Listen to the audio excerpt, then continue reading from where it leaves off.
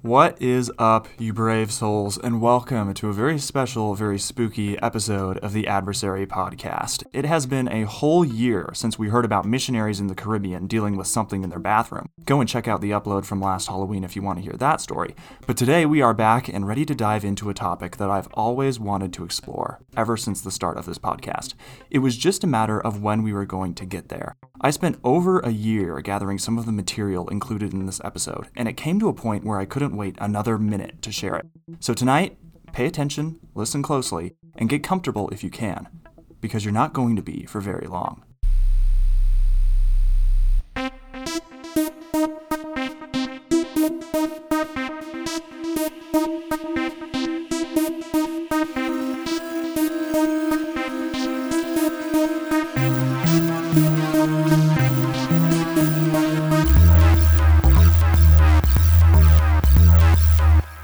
Before we get to the goods, I wanted to start off with a few of the other stories I came across this year. Some of the most interesting and inexplicable ones deal with dreams. Part 1. Freaky dream stuff. Dreams are among the most fascinating phenomena we encounter on a regular basis. They're your thoughts, in a way, but also not, because dreams are usually a strange combination of past experiences, pure fantasy, and things you'd never, ever think about when you're awake. At least once you've probably woken up after a dream and said to yourself, "Wow, I am messed up." That feeling never lasts long, though, because dreams ultimately mean nothing. There are no real-world consequences to events that take place in your head, right?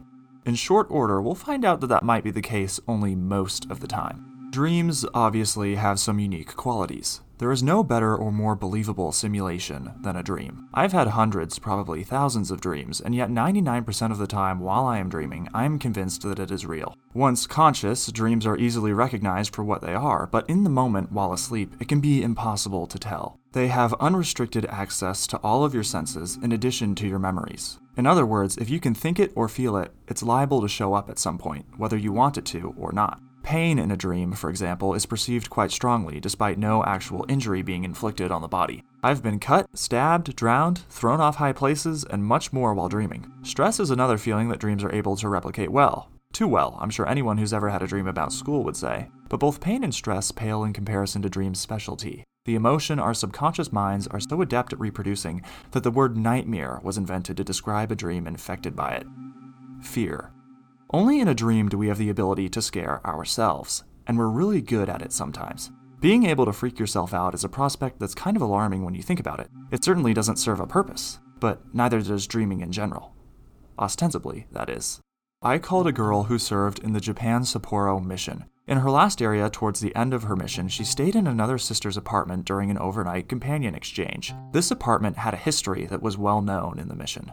A year before this girl went on this exchange, a Japanese sister and her companion were living there. The apartment was laid out like this. The bathroom was located right next to the entrance, which was separated from the kitchen, living room, and bedroom by a long hall. A year ago, one of the sisters was using the bathroom when she heard a knock on the door. Obviously, she thought it was her companion and said something to the effect of, "I'll be out in a minute." Afterwards, though, her companion, the Japanese sister, assured her that she hadn't knocked. The incident was mostly brushed off as having been some other noise, but that night, the Japanese sister had a dream. One that was harder to dismiss in light of what had happened that day.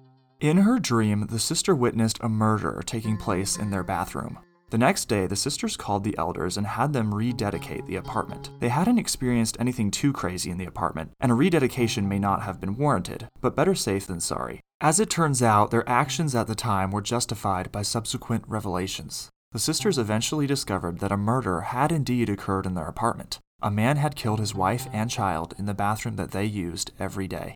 A story like this may seem unremarkable because it could reasonably be chalked up to a bizarre coincidence. Nobody has dreams in which they receive information that they didn't know before. That's not possible. You can't learn new things in a dream, right? Even if you could, the big question of how still looms, and it looms large.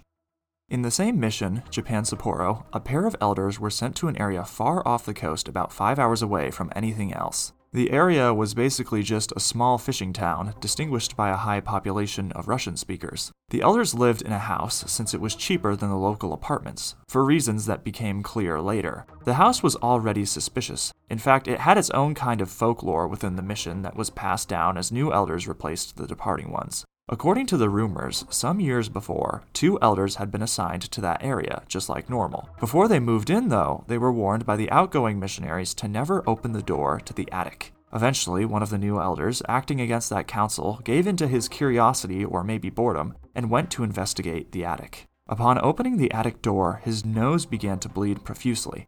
During his time in that fishing town, and even after he was transferred out of the area, he continued to experience random nosebleeds for the rest of his mission. Fast forwarding to the present, the new companionship of elders was moving into this same house. They had heard the stories and knew about the place's history, but they weren't sure how much was fact and how much was made up to scare other missionaries.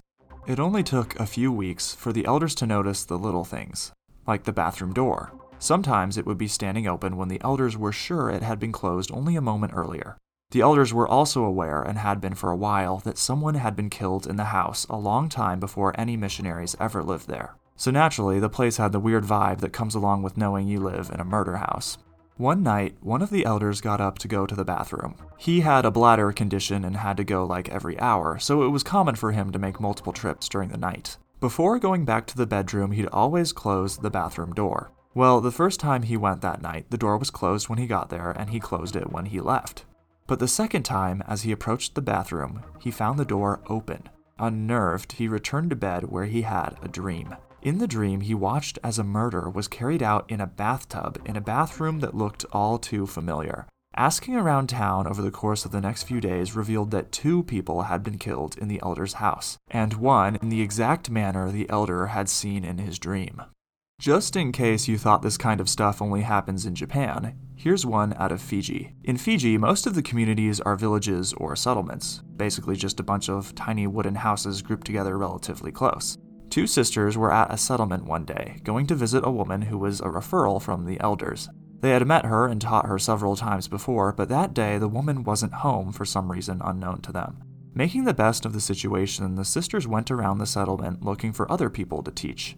They eventually found another lady who was nice and let them in, and told the sisters that her daughter was a member of the church a long time ago. The lady accepted a Book of Mormon, and the sisters set a return appointment for the following week. A week later, the sisters went to visit the person they had originally come to the settlement to see, and luckily she was home this time. After their lesson and preparing to depart, the sisters told the woman that they had met one of her neighbors, had given her a Book of Mormon, and were on their way to visit her next. The woman's expression changed to one of concern. She said, "No, don't go back there. She does black magic, her mother-in-law does black magic. Stay away from there." One of the sisters was skeptical. The woman telling them this had a reputation for being a bit of a drama queen and prone to exaggeration. But the companion was freaked out and insisted that they follow the advice they'd been given. Because of the difference of opinion in the companionship, they ultimately chose to not go that day. Instead, the sisters decided they would pray about it that night and then determine whether or not they'd return to the lady's house in the future. So the sisters had a companionship prayer and then said their personal prayers before going to bed. That night, the sister who had been skeptical of the woman's claims had a dream. In the dream, the lady who they'd given the Book of Mormon to came to the sister's flat with a knife. The lady broke into the apartment and attempted to kill both the sister and her companion. The next morning, the sister mentioned to her companion that she'd had the weirdest dream, to which the companion replied, "So did I." Following a comparison of details, the sisters discovered they had both had the same exact dream. Getting into this black magic stuff opened a whole can of worms for me. From a research perspective, that is. Unsurprisingly, black magic is not very well documented. But a similar topic popped up again and again as I looked for more information on black magic in general. Voodoo. Part 2. Voo Don't. Apparently in Haiti, it's a really big deal to do voodoo. In New York City, there was a lady who wanted to be baptized, and I'm quoting the sisters who taught her, but she was super bipolar about it. She'd decide on a date for her baptism and then back out at the last second. This happened several times. The sisters responsible for teaching her also found her to be a bit off. During the most spiritual parts of every lesson, the woman would burst into laughter for no apparent reason. What had the sisters most concerned, however, were the woman's claims that she was the target of voodoo. Any other companionship might have dismissed this lady's claims as nonsense, but one of the sisters was from Haiti, and according to her, there were signs of voodoo all over the place. For example, the woman had a lot of cats. The Haitian sister told her companion that in Haiti, voodoo is frequently performed on cats because they're a little smarter than other animals. The sisters offered to arrange a priesthood blessing for the woman, which she accepted, and it seemed to fix the quote-unquote voodoo. For a time. Soon the problems returned, another blessing was given, and the cycle continued. The sisters came to suspect that the lady was not a victim of whatever was going on, but a willing participant. They eventually lost contact, and the woman was never baptized. Most of us have heard of voodoo before and probably have some vague idea of what it is. Voodoo doll might come to mind first. My impression of voodoo has always been that it's a kind of cultural practice associated with Africa or Haiti and usually done with malicious intent. Of course, I was still on the fence about whether or not voodoo or magic have any real supernatural power, or are even legit for that matter, but that's a whole other discussion. I am simply going to relate the events of stories involving voodoo as they were told to me by people who experienced them. The listener will have to use his or her own judgment in believing what they will, but I wouldn't be sharing these accounts if I wasn't convinced they were credible. I learned through a little research that voodoo is actually a religion, and way more complicated than I thought. It originated in West Africa but split into distinct factions based on geography, resulting in Haitian, Cuban, and Brazilian forms of voodoo. The voodoo that took root and developed in Louisiana is the kind of voodoo most familiar to us today, with its trademark VOODOO spelling. Amidst the situation involving the woman who couldn't commit to baptism, the Haitian sister serving in New York City told her companion more about voodoo and her own personal experience with it. Not all of the Haitian sister's family were members of the church, just her and her mother were. It was an unpopular move for them to get baptized, as the teachings of the church run contrary to those of voodoo. Her extended family were staunch practicers of voodoo, and they were especially displeased with her and her mother's decision. Sometime after she was baptized, she, her mom, and her brother were staying with extended family in a cabin away from home. One of the aunts seized this opportunity to try and perform voodoo on the three of them. The aunt secretly gathered up their shoes and used them as instruments in a ritual. Whatever the ritual was designed to do, the Haitian sister and her mother were not affected, which the sister attributes to them having been baptized and thus protected. Her younger brother, however, had not been baptized. Shortly after, he began to feel ill, and his condition deteriorated to the point of requiring hospitalization. He nearly died. The final story about voodoo that I'll tell here concerns two elders serving on the island of Haiti itself. The elders were natives of Haiti, which is standard procedure for missionaries called there. While traveling through town one day, one of the elders was involved in a pretty severe bike accident that snapped his leg almost in half. It was clear to the companion that the crashed elder needed medical attention right away. He could see that the break was a compound fracture, meaning the bone is sticking out of the skin, and the elder was in considerable pain. But instead of seeking out a doctor or a clinic, the injured elder insisted that they visit a person they were teaching at the time, a known practicer of voodoo healing. The elders made their way to this person, who did a sort of chant or spell that on its face didn't seem to be very effective. But soon after departing, the elder's leg was miraculously healed. The bone set back in place and the elder was able to walk without any issues. Later, though, the elder began to feel more and more uneasy about what he'd taken part in, and ultimately determined it was not in line with his religion. He met with the mission president and explained what had happened, including the crash, the injury, and the instantaneous healing. Upon hearing this, the mission president gave him a blessing and then sent him home for participating in voodoo. Shortly thereafter, the elder's leg, out of nowhere, broke again, signifying that whatever had been done was undone. At last, we've made it. That part of the episode I promised we'd get to. No sense in delaying it any further. Let's talk about skinwalkers. Part 3, the Skinwalker.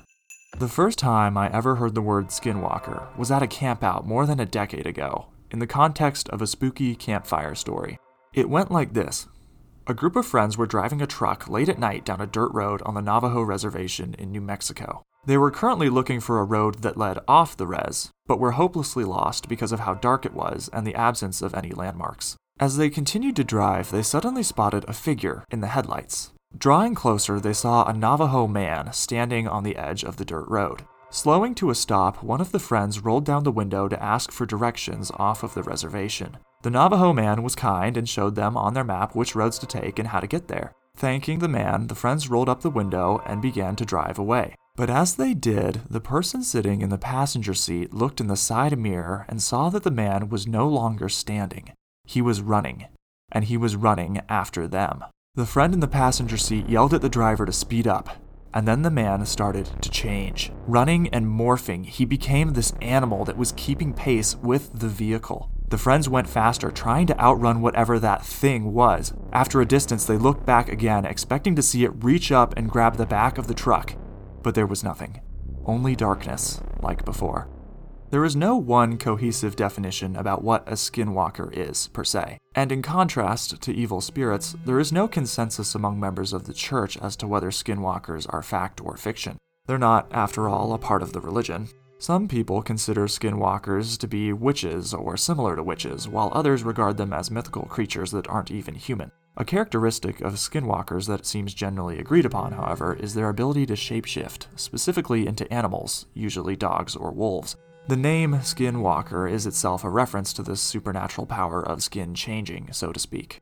I was disappointed when I saw how short the Skinwalker Wikipedia article is, only a few paragraphs. Granted, I don't really trust any of the information on there about the lore, but I wanted a better idea of what I was dealing with. The article actually explains why it's so short, saying that the legend of the Skinwalkers is not well understood outside of Navajo culture, mostly due to reluctance to discuss the subject with outsiders. Navajo people are reluctant to reveal Skinwalker lore to non-Navajos or to discuss it at all among those they do not trust. So naturally, the topic is a bit restricted if you're looking for answers online. Since I can't verify how much about skinwalkers on the internet is true, I'll rely solely on the experiences of Navajo people and missionaries that served on or near the Navajo Reservation. The Navajo Reservation, or Navajo Nation, is located in the Four Corners region of the United States, a total of 27,000 square miles spread over small parts of Utah, Arizona, and New Mexico. The Navajo Nation is home to over 170,000 people and has its own government, constitution, and law enforcement agency. The vast majority of the area's population are of Native American descent. Two sisters in the New Mexico Farmington Mission were teaching a man who was a member of the church returning to activity after a long period of being away. He lived just off the Navajo Reservation. One day, this man called up the missionaries and said, "Sisters, can you please come over?" And the sisters said, "Sure." And so they went over to the man's house that day and found the man in a state of terror. They could tell just by looking at him that something had scared him beyond belief. So they asked, "Hey, what's been going on?" And the man started into a story about the night before. While trying to sleep, he heard all sorts of noises outside his house that grew increasingly louder until he thought he heard footsteps on the roof. Being Navajo himself, he suspected and feared that it was a skinwalker. Despite the racket, his wife, who was in bed next to him, was sound asleep and didn't wake up. As the noises continued, a red light suddenly appeared in the bedroom. The man became paralyzed, and any attempt to move was to no avail. He now glimpsed a figure in the room with him, standing behind the light. The red light inched toward him, getting closer and closer until it was going into his chest. The man found himself unable to speak or cry out for help. But then, by his own account, he remembered God and his power, which somehow loosed his tongue and allowed him to pray out loud for deliverance. The light began to recede until it was expelled completely from his body before turning white and dispersing. The figure vanished along with it. The room was dark and quiet again, and the man's wife was somehow still asleep. Upon reflection the next morning, the man wasn't sure what to make of the experience. He initially believed it was just a dream, until his sister mentioned she had observed strange lights under his bedroom door that night. Panicked, the man called the missionaries and then requested that his home be blessed, which was done by the ward mission leader that same day. In the Philippines, there's a legend involving shape-shifting creatures called the Aswang. According to Wikipedia, Aswang is an umbrella term for various shape-shifting evil spirits in Filipino folklore, such as vampires, ghouls, witches, viscera suckers, and werebeasts, usually dogs, cats, pigs. A sister serving in the Philippines learned a little bit about the Aswang firsthand. Throughout her mission, she heard tales from the locals of people that would turn into animals at night, and even some that would eat other people. Of course, the sister had no way of knowing what was true and what wasn't, but she reasonably assumed that everything about the Aswang was a myth and dismissed it as such. She did have kind of an interesting experience, though, when one day she struck up a conversation with a woman on the street, a normal thing for missionaries to do. She tried to make a connection with the woman by finding something they had in common that they could talk about, and eventually the woman said that she doesn't sleep at night. The sister, who suffered from insomnia herself, jumped on the similarity and said, "Hey, me neither." But the woman responded with, "No, I don't sleep at night." Oblivious, the sister persisted, "No, yeah, me too. I only get like 2 hours max." The woman finally looked the sister right in the eye and said in a dead serious tone, "You don't understand. I don't sleep because I turn into an animal at night." While researching for this episode, I had the good fortune of meeting someone who actually grew up on the Navajo reservation. She was kind enough to share some of her experiences there, as well as her insights into skinwalkers. When I spoke to her, I asked her straight up, "Do you believe in skinwalkers?" After a long pause, she said, "Yeah, I do." She went on to explain that she was taught skinwalking is a form of witchcraft, which is why she felt it could be possible. She also said that skinwalkers are born out of hate, and their purpose is to freak people out, curse others, and even kill. But then she described how one could stop a skinwalker. If a person can look a skinwalker in the eye and recognize who it is, the skinwalker will effectively lose its power. I asked if she'd had any first-hand experiences with skinwalkers, and she replied no. But she had heard stories on the reservation, and one account from a close friend, which she proceeded to tell me. Late one night, her friend was at home babysitting her siblings because their parents were out for the evening. They were sitting in the living room watching TV when a sound caught their attention. The friend and her siblings looked over towards the origin of the noise and noticed something in the window, but couldn't quite tell what it was. Nighttime on the reservation can be especially dark way out in the desert, and in a rare twist, it was raining as well. Later, their uncle stopped by to check on the kids, and he stepped inside with a concerned expression on his face. He said, "Hey, are you guys not paying attention? There's something outside." The friend and her siblings had seen something in the window, and even attempted to chase off whatever it was, but it was no use. It just kept coming back. As a result of the low visibility, they couldn't identify it as a person or animal either. Eventually, they all just chose to ignore it since it wasn't really bothering them aside from its unwanted presence, and the shadow in the window disappeared. The next morning, the weather was clear, so the uncle and the family went outside to inspect the area around the house in the light of day. What they found shocked everyone except for the uncle. In the mud, fresh from the rainfall of the night, were rabbit tracks. But that's not what frightened the family. What truly shook them to the core was the fact that although the tracks had the same shape as a rabbit's, they were the size of a human footprint. Now more on edge, they followed the tracks, which led away from their property, and found that they gradually got farther and farther apart, until they stopped in the middle of the desert. The uncle then revealed what he had seen while walking into the house that night. Something had been standing by the window when he'd arrived, as he'd said, but it wasn't a person. It looked like a horse, rearing up on its hind legs and pressing its front legs against the house. But it was no horse. When the uncle got closer as he strode up to the door, the creature hopped around the other side of the house and vanished from view. And now, the final story about skinwalkers for the time being. Two elders were out on the res visiting a member. It was getting late, around 9 or 9:30 p.m., so the member said, "I'll drive you two home so you don't have to walk." As the member was driving, he started to swerve like crazy. And the elders were like, "Whoa, what's up? What happened?" And the member said, "Oh, I was going to hit those skinwalkers." And so the member stopped the car, and they all looked through the back window to see if they'd hit anything. The elders watched as two silvery figures peeled themselves off the ground and stood up. As soon as the member saw that the figures had risen to their feet, he floored it, and they sped down the road, trying to put as much distance as possible between them and whatever they had just pissed off. While the member drove, he told the elders that as soon as they got home, they should lock all their doors and hide somewhere inside away from the windows. The member finally reached the missionary's home and dropped the elders off. The elders called their mission president and told him about what had just happened, and he said to do the exact same things the member had instructed them to do. So the elders locked all the doors and barricaded themselves in a room without any windows. And then they waited. For a long time, there was silence. But then, suddenly, there were scratching noises coming from the walls. Doors began to rattle. Windows began to shake. Footsteps were heard on the roof. This continued for hours and hours and hours, all through the night. But when the sun rose on the next day, it stopped.